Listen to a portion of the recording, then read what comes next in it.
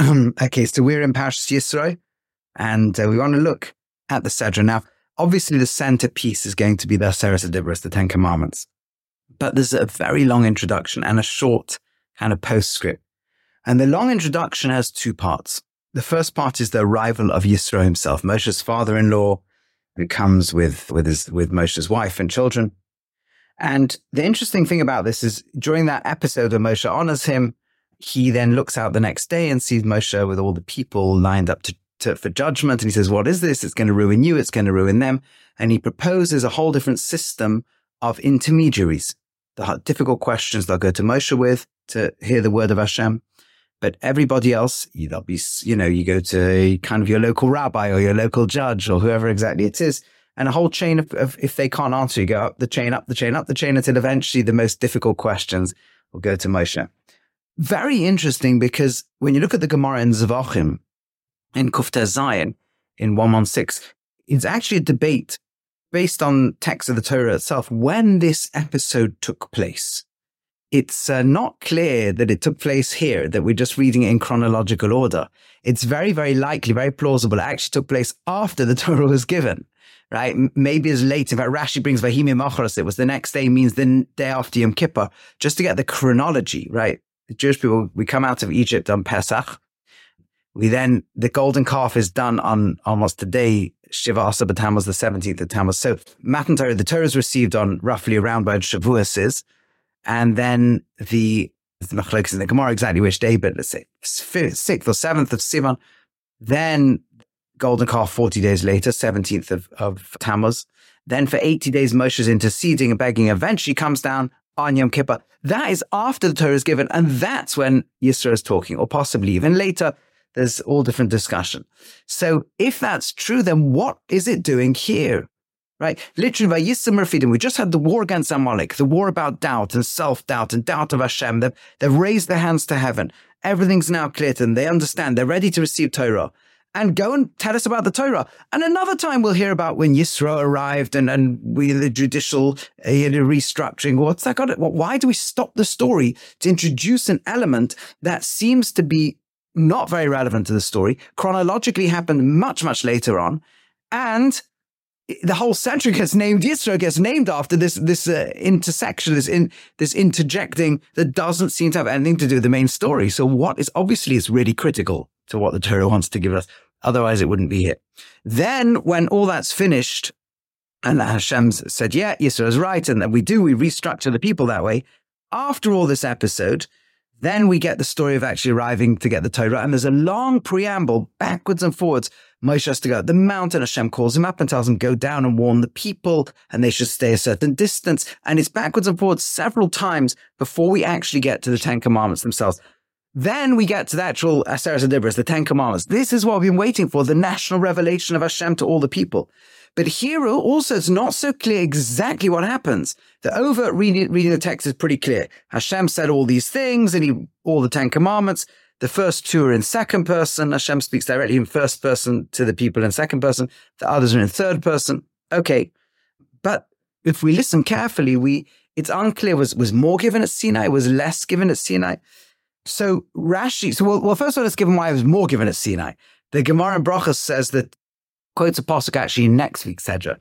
Vayom Hashem Moshe alei alei hara, come up to the mountain. Vayasham, and be with me there. V'etna lachas luchos, I'll give you these tablets of stone with the commandments on. However, and the stone was Torah and the Torah, mitzvah and the mitzvah, asher kosavti, that I've written lahiros on to teach them. And Rish Lakish says, Rav Levi Bar Chama quotes the name of Rish Lakish. What are all these words? It's saying how much was given at Sinai. The Torah, so luchos, they're the Ten Commandments. Torah, that includes all of Mikra, all the texts of Torah.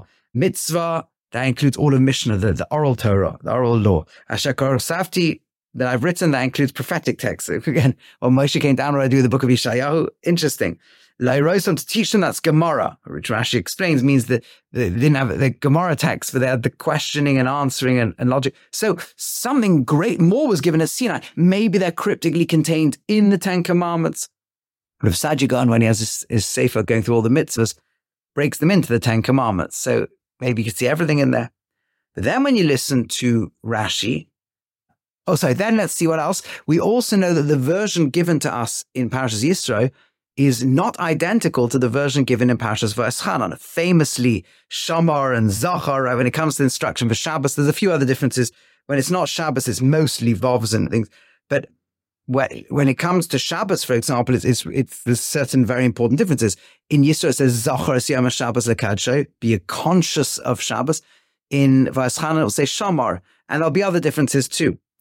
So, and Rashi, in fact, quotes over here, says Zachar v'sham b'dibur echad, and this is actually he says that both of these were given in a single v'chema. It gives other things also, and this hushanema. This is what the pasuk says: Achas diber elakim shtaim zu shamati.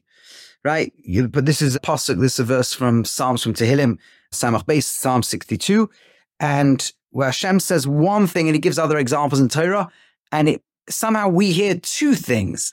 So something's going on that Hashem is saying one thing, and what's being heard contains more information or more words than what's actually being said. And if we go all the way back, we hear something even more unbelievable, where Rashi says, like this, Hashem said all these things Lamar saying. By the way, you see, it's not just to Moshe, because usually it says Hashem said to Moshe. This is to the whole people. But all these things saying, just say Hashem said and list the things. I'm Hashem, your God, who took me out of Egypt. Says Rashi, quoting the Medrash over here, that Melamed Sha'amar Kodesh Baruch Hu Aseres Adibros B'dibur Echad. It teaches you that he said Kol Advarim Eila, all these things, in one single voice. Mashiach shel Adam lo makain, where no human being could possibly do such a thing. Amazing. So let's just have a look over here. And then what happened after? So Imkain to Matamud lo so why do we then have all the specifics? Anoichi lo yelecha shechazar upirish al kol dibur v'dibur v'nei atzmai. He went back and repeated each one of them individually. Right? This is all the Mechilta, by this, all the Medrash on the Shema saying all this. So that's amazing. So 1 second, there's now seems like there's a lot going on. The one hand, there's a single voice contains everything, then a repetition, but when it's repeated again 40 years later, there'll be a new revelation of the fact there was actually more words that you could say about Sinai, and somehow it contains all of Torah. The Rambam goes even further, by the way. The Rambam in the Moreh Nevuchim, the Guide to the Perplexed, in the second section, when he talks about prophecy in the 33rd chapter, he says, really, there was a voice. And he tries to prove from the Psukim, it also is based on his whole philosophy of how prophecy works. It's not the most natural reading of the text. But he says there's a voice that everybody heard, everybody understood. This was contact with something beyond the natural. Everybody could immediately connect to the oneness of God, and they could connect to the fact there's a message, but they couldn't quite work it out. And Moshe was able to work it out. Now, the Rambam's view is maybe more extreme, but all the views seem to be saying that somehow the speech of Hashem, on the one hand, contained less, and on the other hand, contained more than the 10 Commandments. So we need to understand how this works. Now, again, the text never leaves its primary meaning. The primary meaning is these 10. And that's clearly, so we need to make all these other views. How do they work with this, right? And how does this all fit together with Yisro at the beginning? And finally, after all this is finished, we then have a very brief set of mitzvahs that include, in particular, you saw that Hashem spoke to you from heaven, don't make any idols, etc. And if you're going to, when you build an altar, right? By the way, there's no commandment at this stage to build a mishkan. This is a separate discussion. The rabbi is to build a house of God. It seems plausible because the pasuk says, wherever my name is mentioned, I'll come and bless you. It could well be that at this phase, Hashem's presence was going to rest everywhere. But you could build a mizbech, an altar, but it mustn't have steps. So lo sigla ervoscha alav, so that you don't reveal your nakedness, which Rashi explains that you don't take, if you take steps and you're wearing kind of a skirt, for someone was, for whom the steps are very large, it'll be too revealing. Okay, and a discussion about that. But that's like, what's that got a little anticlimax there at the end? And obviously these are all thematically related and we need to understand them. So let's start with the centerpiece over here. Let's start with the Aseres HaDibros, the 10 Commandments, what's actually given as Sinai. And I want to suggest something that I think will help reconcile all these different views. You see, what's going on is that Hashem is revealing himself and his will. The rabbis tell us the word Anochi, I am, which he begins the Ten Commandments with, a very powerful, assertive, existential word for I am present. If I just want to refer to myself in Hebrew, I say Ani. When I want to really give my presence to you, I say Anochi, right? There's a real sense of self and presence. Hashem is, and the rabbis say you can read it as an acronym, Ana Nafshai Kasvisi Avis. I took my soul, my inner will. The Rambam always says soul when God refers to it. Means I took my inner hidden will and I wrote it out and gave it to you. It's like I poured my heart and desire out to you. In human terms, we would say this is vulnerability. This is Hashem's presence now coming into earth. And we are vulnerable with people and we trust them and we expect relationship and we expect them to be able to build with this a depth of being in relationship. And of course, when we look very closely, we realize that this is central to the whole Sedra. Hashem revealing that which normally cannot be revealed for the sake of relationship. In fact, when we get this theme of relationship, we'll notice something else very, very intriguing.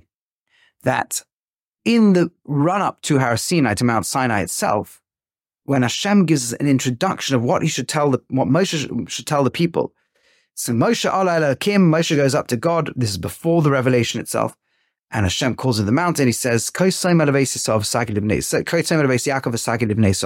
you should tell the women and tell the men. You saw that which I did to Egypt. I carried you on wings of eagles, and I brought you to me. If you'll only listen to my voice, and listen to my covenant or relationship. You'll be a treasure to me from all of humanity. Right? You can be a nation of priests. Right? Now, in the ancient world, priests were usually privileged, had more land or whatever. In Torah, a priest has less land, but they have responsibilities. You'll take responsibility for transmitting my word. You'll be my partners to reveal my word to the world. The Goy Kodesh and a holy nation. This is what you should tell them. Adds Rashi and nothing more. And if you think about it, there are things that seem to be missing. You or I would say, I'm about to give you a law. I've got a purpose here. You must keep my law and you owe my existence to me. None of that. The Rambam has a phrase for a person who keeps the mitzvahs at the highest level. Oisa emes mibneshu emes. He does truth because it's true. It's in the last chapter of Hilchos Teshuvah, the laws of Teshuvah, of repentance. But like here, it's not about, here's the laws. In essence, it's not about do them. It's actually embedded in the context of love. The Rambam's describing somebody who serves Hashem with an av or with a love that's amiti, that's really true. And he describes as overflowing, like greater than a love a man might have who's obsessed about a woman who's love sick and can't stop thinking about her when he gets up and goes to sleep. And Kol Shashir Moshe Linyan Zeh, says the Rambam. The whole Song of Songs is all an analogy for this. And in the middle of that, he says, Oisa Amas Manesha Amas, does truth because it's true. In other words, the context is relationship, not religion. It's an amazing thing that the Hebrew word for religion, das, does not appear in Torah. I heard this many years ago. I think it was Rav Weinberg giving a shir in the Old City who made this point. And this point of the emphasis in this context, right, is that we don't introduce the idea as religion. We use the word bris. There's going to be a covenant. There's going to be a loving relationship. And later on, God will make himself, as it were, his will vulnerable. Right? And he's saying, I want you to be a treasure. I want there to be a bris. The word das, modern Hebrew word for religion, and used elsewhere throughout rabbinic writings, does not appear in the Torah. Right? Maybe you could say it's in the middle of a word, eish das, the fiery law at the end, very end of the Torah. Certainly does not appear here. The word bris, covenant and relationship. God is seeking relationship. But here's the problem. If God wants to transmit his will is not graspable to any human being. Nobody is capable of engaging in that depth of relationship. And so there's two plans. Plan number one is, yes, there is. Moshe Rabbeinu, Moses, come the closest you can come to it. And how can the people absorb what's going on? They can't do it individually. As an individual, no human is going to be great enough to grasp the mind of God, even at the level of Moshe. But they can if they're collective. We can do it together. And that's why when it comes to camping at the foot of the mountain, it says, Vayichan Sham Yisrael neged har.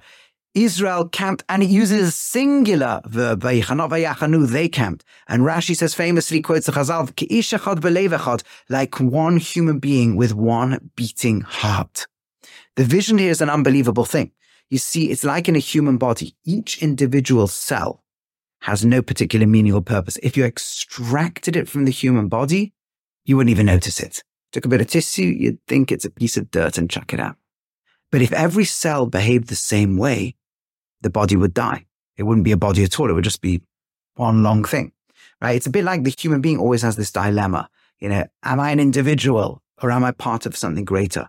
If I'm an individual, so I feel me, but I'm just meaningless. I'm just a Homo sapien floating around planet Earth. And if I'm a part of something greater, then I may connect to meaning and purpose and family and community and nation and religion and whatever. But then aren't I just part of somebody else? And the answer is K'ish echad b'lev echad, like one human being with one beating heart. In the body, every part of the body has to be different, and yet it lives for the same single vision. This is the depth, right? And that means I need you. The liver needs the kidney, and within the liver, the subparts and the subparts of the kidney and the suborganelles within the heart, and each part needs the other to be individual. I need you to be different to me, and yet you need me to be different to you, but all to the same, what we call today DNA, the same vision, the same dream. If we're k'ish echad, like one, b'lev echad, with one heart, then just like when you put cells together, you get the human being with all our awareness. It's an amazing thing. We're made of cells. Most cells on planet Earth are single cellular organisms, bacteria. If you take all the cells of planet Earth, they dwarf the human by factors we can't even imagine. And yet, as far as we can tell, between all of them, they might not even have a shred of consciousness. They certainly couldn't perform a single cognitive process like 2 + 2 = 4. Put a tiny fraction together, give them different roles, but to the same plan, and you get the human with a mind capable of understanding the mathematics of the entire universe, relating to the idea of a creator, moral order. It's amazing. Now take the humans together and bring them as one. And what could they suddenly achieve? Suddenly minds that connect to one another and are open to grasp something powerful, that a level of understanding of God that the individual can't have alone. And in that level of revelation and openness is now the possibility of God to pour his will into them. Individually, humans can't fully make sense of what's going on, but collectively they can. They know they're in contact with God. And what happens at that moment is that the vessel is able to somehow receive God's light. But at a certain moment, the people kind of lose that level. Some say it's only after the second commandment. They say to Moshe, we need you to be the intermediary. We can't quite hold it. Now, what is it they hear at that moment? They hear something that transcends words. And here I want to turn to Maharal, we referred to a few weeks ago in Parashas Shmos, right? And the Maharal actually speaks about this in more than one place. He says, how does Moshe Rabbeinu undergo this transition? In the beginning, he can't speak. And later, after Sinai, he can speak. In fact, he's going to dictate the whole book of Devarim, because Moshe Rabbeinu was on a level beyond words, a level we normally call the koil, the voice of Hashem. Words are things that you and I share together as shared experiences. That's what language is. We each see a camera, a Zoom, right? So we develop a word that we all share. We each feel love and hate. So we have words that we share, right? If I have an experience you don't have, or you have an experience I don't have, you can't put it into words, because words are the experiences we all have. There's depth to reality that transcends words. Words are also finite. They relate to things a human brain can connect to. Reality's got an infinite depth. Moshe, from the moment he encountered God at the burning bush, could not put that experience into words. And that's why he says, Kvad peh, I'm heavy of mouth. I'm aroused, I'm unactivated of my lips. I'm not a man of words. I'm on a level transcendent. And he says that many different times. And Hashem in the end says, you'll be like Elokim leFaro, you'll be like a divine compared to Pharaoh. And Aaron, your brother will be your prophet. You mumble and try to do your best. Your brother will understand what you're trying to say and put it into words. So you'll bring down to whatever level you can. He'll get the bottom of the level that you've got and bring it down a bit more. It won't all get through, but enough of the message will. That changes. Moshe's inability to speak changes at Sinai. Up till then, Hashem always says, lift up your hands, lift up your hands, lift up your hands. And you do it from Sinai onwards, everything will change. Moshe loses the inability to speak because he sees how God himself takes the infinite depth and translates it into finite words. At first, it comes as a voice that is not even in words. At first, it comes with all 10 commandments in one saying. And then he shows, and then it crystallizes into these words that once you see them, you understand how these words capture the entire experience of the contact with the will of God. They have layers and layers of depth, hidden meanings, or whatever exactly it is. And somehow these finite words can capture the infinity of the infinite will of God. And once Moshe sees how to do that, he's able to do it himself. Let's understand as we go through now how this explains and starts to answer some of the questions that we touched upon. What was given at Sinai? Everything. Contained within that single voice was everything, all of God's will. Every scenario that will ever happen in the world where a new technology emerges and a rabbi has to rule on it, they have to be connecting back to that which was originally contained in that single revelation at Sinai. By the way, as we say in the Gemara, you can have Eilu ve'Eilu divrei Elokim chaim. You can have opposing opinions that are both consistent with that voice at Sinai. That voice can transcend a simple question of it's permitted or it's forbidden. Something could have aspects of permittedness, aspects of forbiddenness, and both opinions can connect back on a very deep level to the oneness. Just like if you shine a light through a prism, it comes out in 7 different colors, the way the human eye processes it. So is it red? Is it blue? At its core, it's neither and both. It's a light that transcends all.